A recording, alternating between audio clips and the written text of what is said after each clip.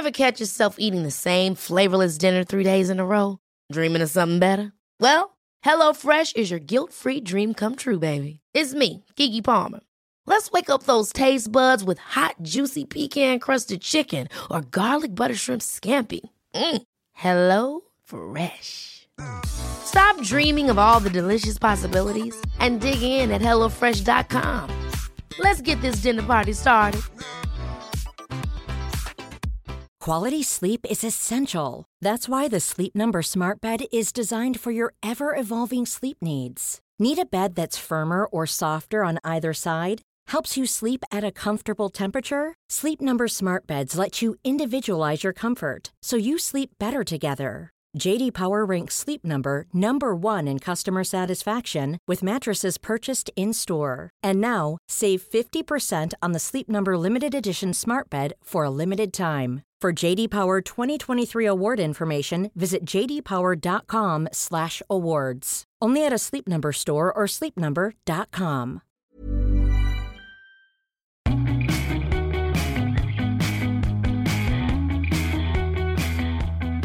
Hey everyone, welcome back to EU Confidential, the #1 EU politics podcast. I'm your host, Ryan Heath, and guess what?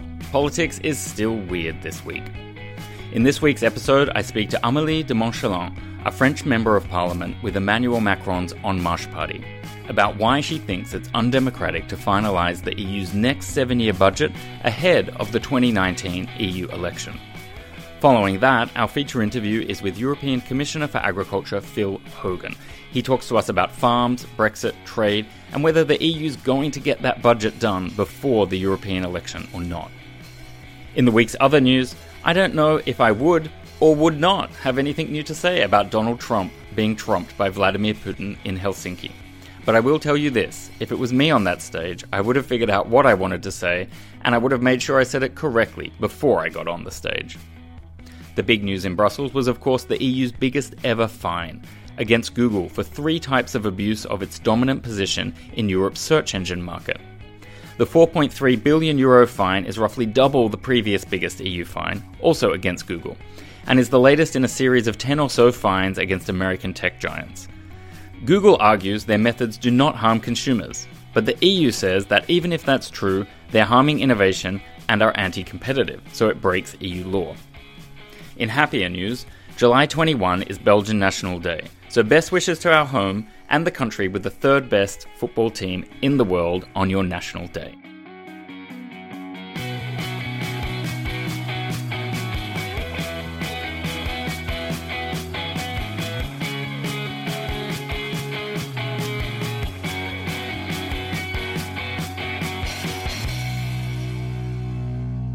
Now it's time to hear from Amélie de Montchalin, who is a member of the French National Assembly and on the Finance Committee and very active in European discussions.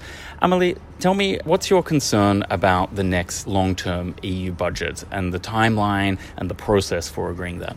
I think I have 2 main concerns. The first is to hear people at the Commission saying it should be voted at whatever cost before the May 2019 election. I think it's a big mistake to say to people, please come to vote, but everything is already decided. So whatever your choice, we know how much money we will give to whatever policy. And the second concern is how little flexibility it still has inside in the construction, because we don't know what will be the crisis or the topics on which Europe will have to spend money in, let's say, 2023, 2024. It's very far away. If it's voted in, let's say, March 2019, it will mean that you will have 2 European elections during which, in fact, the vote will not change anything than 2019 plus the 2024, because we will be both in the middle of a budget implemented without any discussion at the parliament, just elected. And that is not a situation that would be acceptable in any national parliament, is it? I mean, as a national MP, you see it as your right and your obligation to be involved in these discussions and to reflect your constituency. So I'm the majority whip at the Finance Committee at the French National Assembly. If I was in this position with the objective of implementing a budget which will have been defined, let's say, 3 years ago by Hollande and his friends, and me as a newly elected député with En Marche having to implement a budget which I didn't vote for, even maybe I voted against, or at least I proposed with my party another option, it just means that there is no sense in having, any democratic vote, because you're voting things which you didn't decide and on which we don't have the democratic mandate. For me, the big question is also, if the Commission and Germany at some point decided to have this budget voted very quickly, it was because they were thinking that it will give less leeway to Eurosceptics. I think it's making a gift to Eurosceptics to say to them, we are organizing big democratic elections, but they will have no consequences. Then you give right to those saying that European institutions are undemocratic, that they are dictatorial, that they are technocratic, because all the output of a democratic choice, which is which policies do we want to conduct with which money, just has no sense anymore. And then there is one final risk that's maybe worth considering, which is that in the rush to try and complete a budget, I know that's the push from the institutions in Brussels, it's less accepted by all of the national leaders. They are keeping their options open in that regard. But what you might see is the flexibility that's been built into the Commission proposals disappear. I mean, it's been widely praised that the Commission has made the budget proposals more flexible next time round. But in the rush to do a deal, they might shrink the budget, cut out the flexibility, and then you're almost left with the worst of both worlds. This is what happened in all final runs to all the budgets in the last 10 to 15 years. The flexible lines were those where the country said, okay, we say yes to the rest, but we cut these lines because it's too much money to put together. And all the new issues around migrations, around climate change, around also infrastructure needs, we don't know today what we will need as Europeans as a strong policy or strong policy signal in 4, 5, 6, 7, 8, 9 years, which is very far away. Amelie, thank you for joining us on the podcast. Thank you. Next up, I'm speaking with European Agriculture Commissioner Phil Hogan.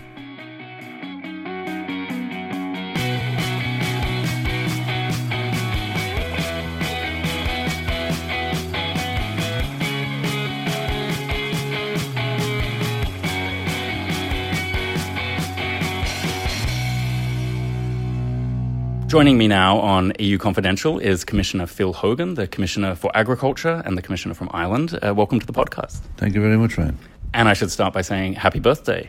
Thank you. I feel a little bit older today, especially after having 1 or 2 extra drinks than I would normally have. Well, I would never begrudge you those extra drinks. That's an important way to celebrate. Maybe we should look at that. We've got advisors in the background going, you can't say that. But I think you should say everything you want. I'm fine. Yeah. Well, let's start with the Common Agricultural Policy. That's the flagship policy in your portfolio. It's one of the biggest areas of spending in the EU. And you're trying to push a big reform through at the moment. And I was very interested in the competitiveness and the climate aspects of that. Because normally we think of the EU and we think of subsidies to farmers, but we don't think of this extra layer of how to engineer our society and an economy. So walk us through a little bit of what you're trying to do there. Well, I suppose since I became Commissioner, I've been hearing stakeholders, whether they're in Parliament or whether they're in Council or farmers, talking about the complexity of the policy. And we decided at the beginning of our mandate that we would simplify and modernise the policy based on those particular concerns that were being expressed right around the European Union. So we needed to propose something different as well in terms of how we deliver the policy. Also, we had to be conscious of the international agreements and the Sustainable Development Goals that were agreed in 2015 to include agriculture more substantially in the policy offering to meet those particular international objectives as well. We needed to see our farmers being part of the solution rather than part of the problem.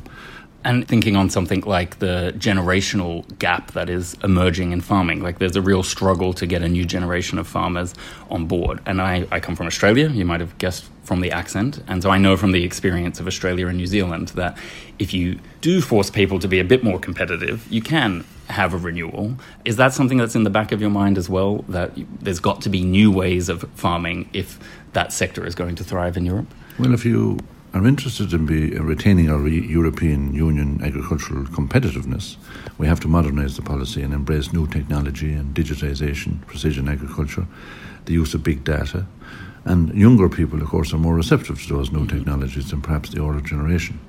Equally, I believe that they are, it's important for the vitality, vibrancy and survival of many rural areas that we actually embrace generational renewal as a key objective of the new CAP.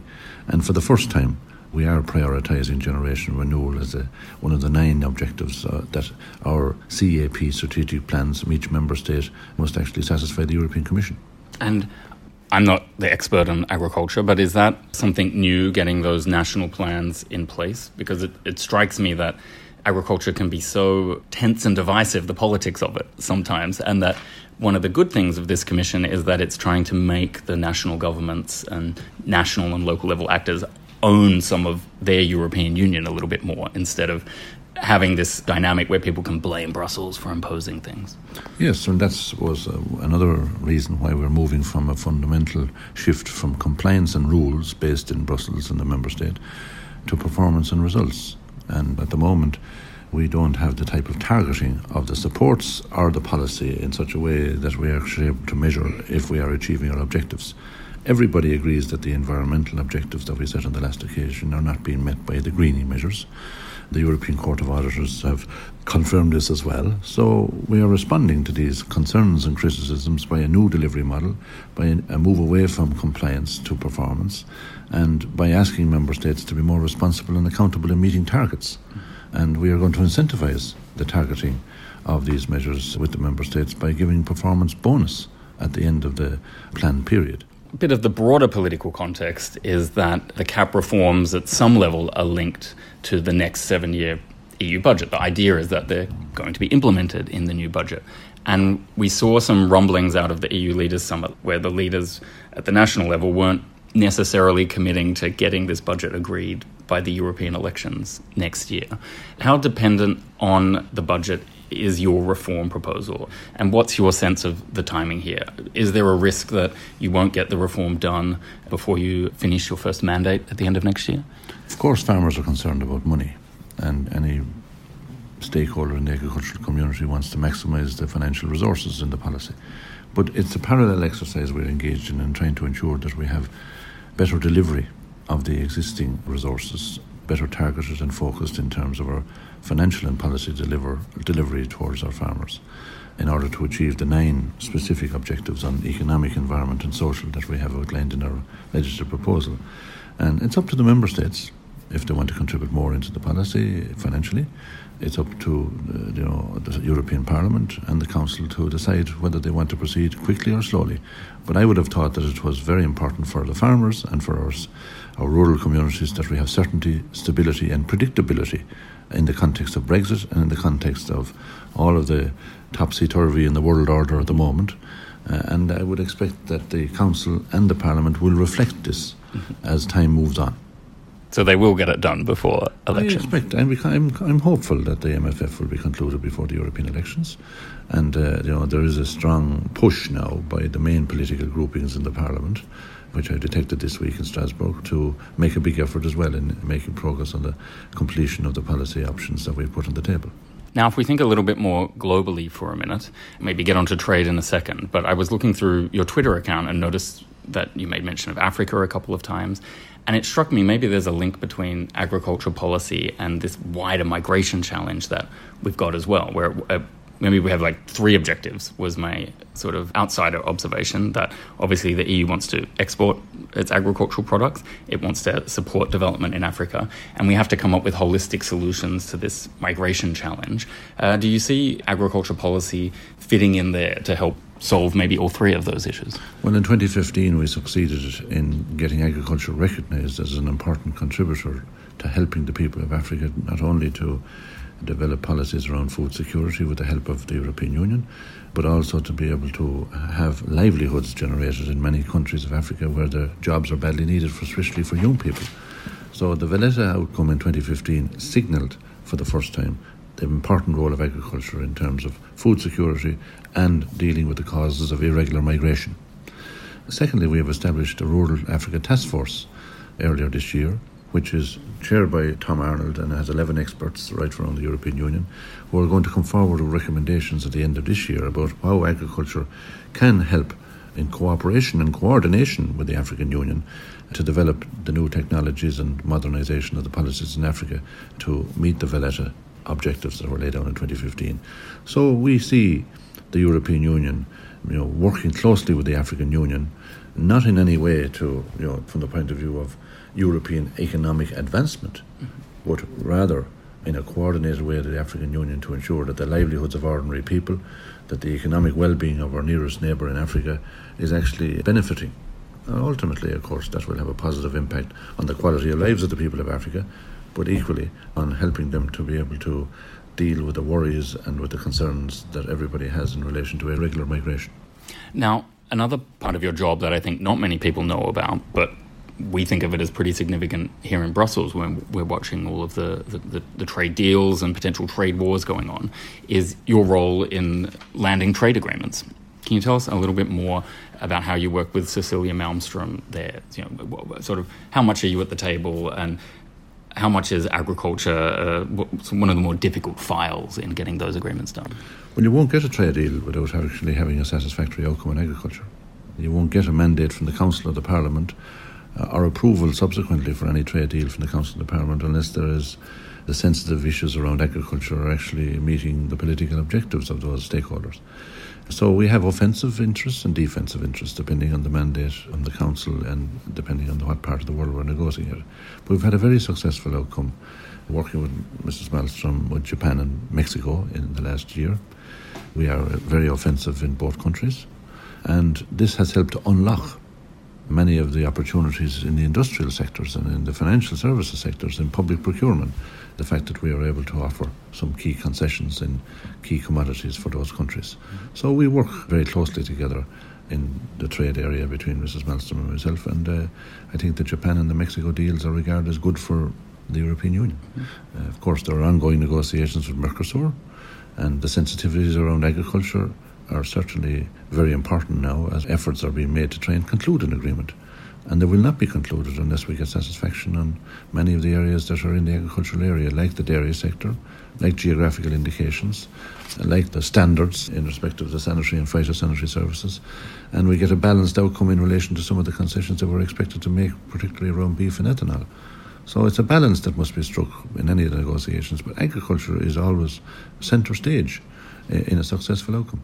And is your strategy that you get involved from the get-go in those discussions, or do you more come in towards the end? I'm thinking we've had the Australians here this week, the New Zealanders are coming to town, and obviously it'll be an issue again with them, but I just don't know how these things work. Well, we first of all have to get a mandate from the Council and the Parliament for whatever negotiations we're going to carry out on behalf of the co-legislators. So therefore we're involved from the beginning in identifying the sensitive areas in agriculture in any of those negotiations. Of course, it'll be beef in Australia. It'll be geographical indications in Australia and New Zealand. So these are all reflected in the negotiating mandate that the Council and the Parliament give to the Commission. Now, maybe turning to Brexit, a bit of a sad topic for a lot of people in Brussels, but you've been very vocal, you've been active, you've been pretty eloquent, I would say, on the topic. Where are we at now in those discussions? Are you like me and most other people where you thought the Brits did actually have a bit of a strategy and now you're wondering what the hell is going on? Well, I think the European Union has displayed remarkable unity and patience with the United Kingdom in relation to the Brexit negotiations. We're still waiting after 2 years for clarity and for a comprehensive white paper that will outline solutions to the many issues that have been well highlighted over the last 2 years. It shows that there was no real proper debate in the United Kingdom in relation to the implications of the decision that they were about to make on the 23rd of June 2016. So the real economy in the UK is now beginning to speak up for the first time in a substantial way, like Airbus in recent weeks and Jaguar Land Rover. So it's a wake-up call for the United Kingdom now to get down to serious business about solving these particular practical issues in a more pragmatic way. How do you think Mr. Barnier's doing? It seems to be going well so far. Well, I think Michel Barnier has played, and the task force has played a major role in ensuring the unity of the European Union in relation to the negotiating mandate. And all of the people that were hard Brexiteers that predicted the fragmentation of the European Union's position in relation to Brexit must be very disappointed at this stage with how matters have developed. So I think that the consistency and unity of the European Union's message has been really brought about by the very transparent system and structure that has been put in place by Michel Barnier and his team. And I think this is very much appreciated as well by all European leaders, and I know this is very much appreciated by Ireland. And we have, not to bring it too much back to Ireland, because it's always said that you're not there to represent Ireland around the Commission table. It's just the country you know best, and the same for all of the others. But is it particularly hard to separate those feelings and emotions and interests on something that cuts so close to the bone for how Ireland operates and how its communities are structured? Well, I suppose an Irish commissioner and a former member of the Irish government is in a very unique position to help all commissioners to understand the sensitivities around the island of Ireland and the Good Friday Agreement. Mm-hmm. I was born at a time when I remembered a lot of difficulties and troubles in Northern Ireland. Painstaking work over 30 years helped to resolve this in 1998 with the Good Friday Agreement. And I don't think anybody would be thanked if we didn't point out to the United Kingdom and indeed inform our European colleagues about the sensitivities, the background and the difficulties that all of that period of time had for ordinary people and for business. So we are now in a position where I think everybody is fully informed. Everybody understands in the European Union the importance of this issue for peace in the European Union as well as in the island of Ireland.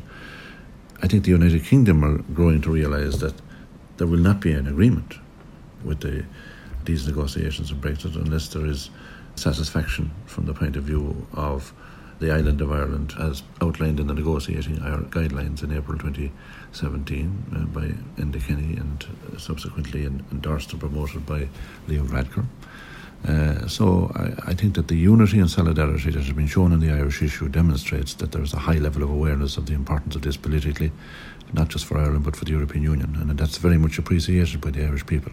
Speaking of Enda Kenny, he's been very quiet recently, and it made me wonder, is he really out of the game of politics, or is he resting for potentially a new opportunity in 2019? Like, people are really respectful of Ireland's role in the European Union, and I think that's been coming out during all this Brexit process.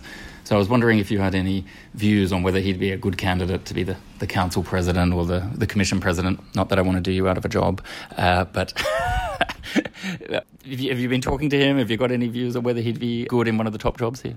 No, I think that Enda Kenny has a lot of political experience. He's been 16 years leader of his political party, 6 years Prime Minister of Ireland, and he is well known and well respected by all of the leaders of the European Union. And of course, whatever job he wishes to consider in the European Union, he would be eminently qualified and suitable to do so. But I haven't been speaking about his intentions in recent times. Phil Hogan, thank you for joining us on EU Confidential. Welcome.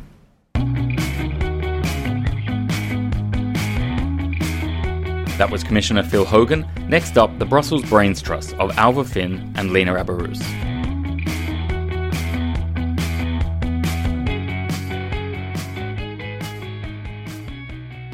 And now it's time to welcome back the podcast panel. Welcome, Ailbhe. Yeah, good morning, Ryan. Sorry, I thought you were going to say my name. I did. Welcome, Ailbhe. That was it. Welcome, Lena. Welcome back, Ailbhe, Ryan. Well, I'm not going to pretend that I'm not losing track of time here as we roll on into summer. It feels like a very, very long week. Let's lighten it up, or let's kick it off at the very least with an EU thumbs up. Ailbhe, you have a nomination. Yes, I'm nominating the fact that Ireland is to become the first country in the world to fully divest from fossil fuels. And this means the government yes. is divesting. Norway have partially divested from fossil fuels. But yeah, I wanted to put that out on the table because I think the only way to change the market is to put stress on it, to make a threat towards it, that, you need to be thinking more about how you're affecting the planet. I think it's great, but I think it's a lot of PR for Ireland. I mean, the objective is extremely super high. I wonder if Ireland is angling for the votes of all the small island states affected by climate change in its new UN Security Council campaign. Do you think that could be a factor, Ailbhe? I definitely do, but also the fact that it's been taken as a bill means that at some point it will happen. So in a way, that's a big statement. Most countries won't do that. So I think we can say it's good PR, but it was also a decision taken by the House. And we don't see very many other governments doing it. I do think, yes, everything is about your standing, but it's also about caring about the planet. Now, I do hope that they also extend that into how they treat, for example, the beef lobby and the beef industry. Beef is very bad for the environment because of all the methane and all the water it takes to grow cows. But where is Ireland getting its energy from then? They say they're divesting from these investments in fossil fuels, but you've got to get your energy from somewhere. Sure, and I think, we've invested a lot in, for example, wind. We've got a lot of wind in Ireland, and they also want to do... but where do you get it from now? I mean, we get it from where everybody else gets it. So you're still invested in fossil fuels, really? Well, I suppose the consumers are invested in it, and that's the thing. There's a lot of different ways, I think, to change how we consume things, but we also need to change the industry itself. And if no one is going to the industry and saying, you have to think of a way to diversify how you make money, and it can't just only be through fossil fuels, then, there's lots of different strategies. I don't think any country in the world has figured out yet how to be completely independent of fossil fuels, least of all Ireland, which is a small island state. Even the island states still use oil and gas, so I don't think that's something that you can point the finger at Ireland about. And it's doing stuff about its renewables, but I think this is a positive step. Lena, you're from the Middle East. Do you think anyone is going to do anything other than shrug there, having heard this news from Ireland? Not at all, I don't think so. But there are some serious companies in the Middle East, especially energy companies, that they are thinking of alternative ways in renewable energy. And they are investing a lot in research and getting more expertise from Europe and around the world. But it will take us a long, long time, I believe. And I wonder, final thought, should we be more nuanced in our attitude to fossil fuels? I think there is a difference between dirty brown coal and natural gas, for example. Now, they're both fossil fuels, but I wouldn't equate the two of them. I think they have different impacts on the environment, and they're all in a category that is worse for the environment than renewables, obviously. But should we ever take account of those distinctions as we move to this energy transition? Of course we should, because the whole world now is trying to protect the planet. Everyone is, most of the world, and everyone have their own agenda, and each one is trying to really set the goals like just Ireland has done. So there is a distinguish, and of course there is a way that the countries should be learning from one another and advising one another on this topic, because it's not poetic that we only have this planet and we only have this world to really protect, but there should be a sort of more communication among the countries. So what Ireland has just done, I think it's inspiring for other countries, and we should watch to see this happening. Alva wants action, she doesn't want poetry. But let's move to some poetry from Margrethe Vestager, aka the EU's tax lady. I think this is a bit of an EU LOL moment. We had President Trump of the United States saying that the tax lady was to be feared, and she came with a very good comeback yesterday as she went about fining Google 4.3 billion euros or $5 billion US. She said, yes, I fact-checked the first half of the statement. I am a woman and I do deal with tax, but actually I love the US. Are we buying it? Maybe she does like the US. I think the US is a very complex place with a lot of differing views. Lots of people in Europe and the EU love the Democrats. They loved Obama. They were allies. Now they're foes on the side of Trump, because he famously now has just said that the EU is a foe. So I think there's so many different sides to the US, and maybe she does like some of the sides, but I think it's just... He just keeps breaching protocol like this, doesn't he? He really shows in everything that he says how he thinks about women. Using the possessive to Juncker, your tax lady. He couldn't even be bothered to say her name. And yeah, it's great that she's coming back and just kind of being a little bit snarky. I love that. She did it in a very classy way and a very leadership. She projected all sorts of soft power, but very powerful. I don't know how we can put it together. And she explained that she's Danish, and the Danish, they do like the US. Now, speaking of protocol, I think I'd like to introduce an EU WTF. It feels like it was weeks ago now. Actually, it was 6 days ago. And it relates to Jean-Claude Juncker, President of the European Commission, participating in the NATO summit last week, he caused a big controversy because he was in a wheelchair at various moments and then he was unable to stay stable on his feet during a much broader discussion that we need to have about an extremely surreal entertainment performance for the leaders at the summit. So the accusation is that Juncker was drunk during that ceremony. He says it was back pain. It strikes me very much as a situation where his team should have been taking better care of him, whatever the reason was. But I'm going to turn to you, Lena, because you have worked in the protocol team for the royal household of Jordan. So as a protocol officer, what would you have been doing knowing that Juncker was unable to stand and fully participate in that event? When you are working with a VIP, when you're working with a head of state or a very high-profile personality, you have a certain team that they always take care of you, because you need to focus on what's important on your agenda, on the content, on negotiations, on building relationships and partnerships. Now, it was really striking that none of his team was around him. You have a protocol team, you have the security team, you have an admin team, you have his personal assistant. His cabinet is full of people. And I wonder, when we have summits and he is in the middle of these big events, you always see them sitting in the back.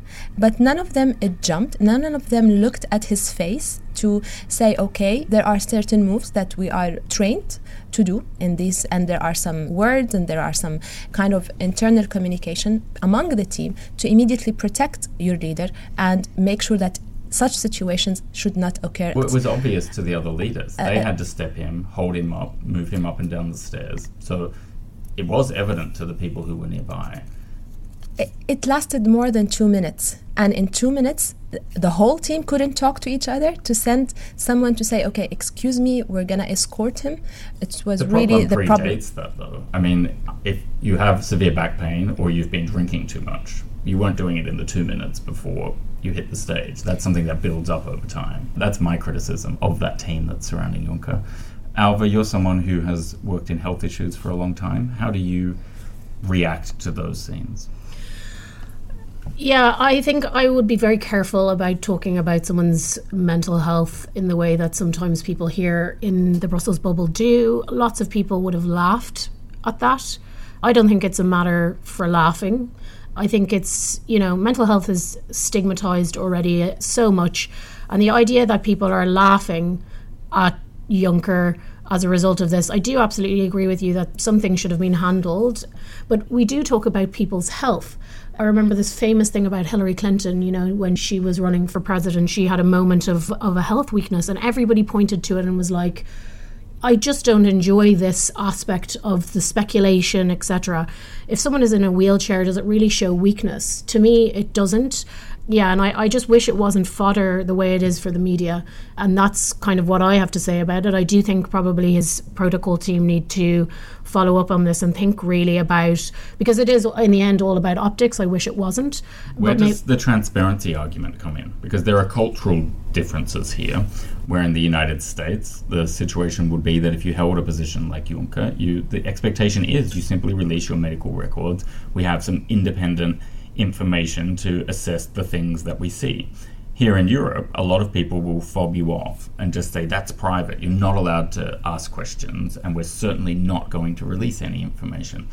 And I don't know where I stand in that debate. Yeah, I mean, I think the people's health issues is a private matter, to be honest. Many, many people throughout the years, I think, have had drinking issues or mental health issues. Does that mean you're deficient in some way? I don't know. And does it mean that you can't lead? I don't know.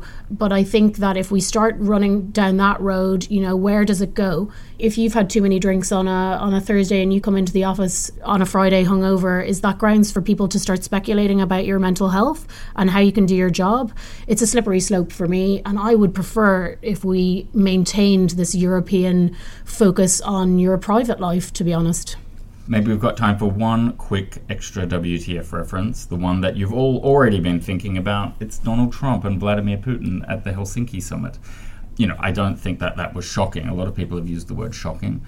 I think it's very predictable that Trump would do something like that. He's been doing it non-stop since he got elected. But I do think that Putin ran rings around him. And what I'm a little bit shocked by is, A, that it took so long for some American journalists to kind of realize that that's how the rest of the world is seeing Trump, because they had to sit on foreign soil and witness that performance. But then also the rather incredible justifications afterwards, where not even Fox News could rationalize what he'd been doing to a large extent. And so then you get these walkbacks where it's like, oh, I actually meant the opposite of what I was saying. Would or wouldn't, oh, who knows? I find it an insult to most people's intelligence. Yeah, I mean, it's an insult to the intelligence agency, I think, and it's also an insult to the intelligence of the people who got Trump where he is. So many Republicans came out saying, you know, this is absolutely unacceptable to be pandering to what is a hostile government in this way.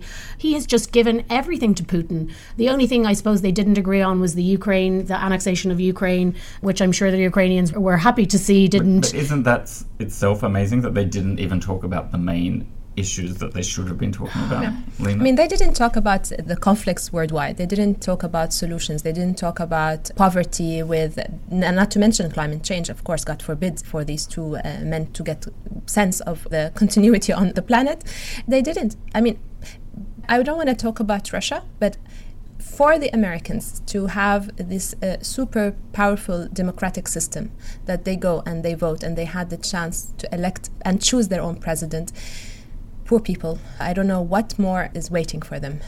We have another 2 years, so it is. Or maybe 6 years. Let's not get ahead of ourselves. Well, let's please not go that way.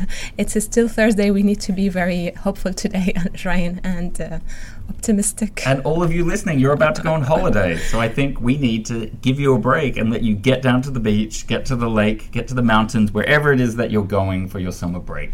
Thank you so much for listening to another episode of EU Confidential. Thanks, Alva. Thanks, Lena. It's always a pleasure. And remember, wherever you found this episode of EU Confidential, take a minute to rate, review, or subscribe to it. You'll never have to look for it again. It will just come to you like magic. And podcasting is a team effort. So, of course, thanks to Nicole Fallett, Andrew Gray, and Wei Dong Lin.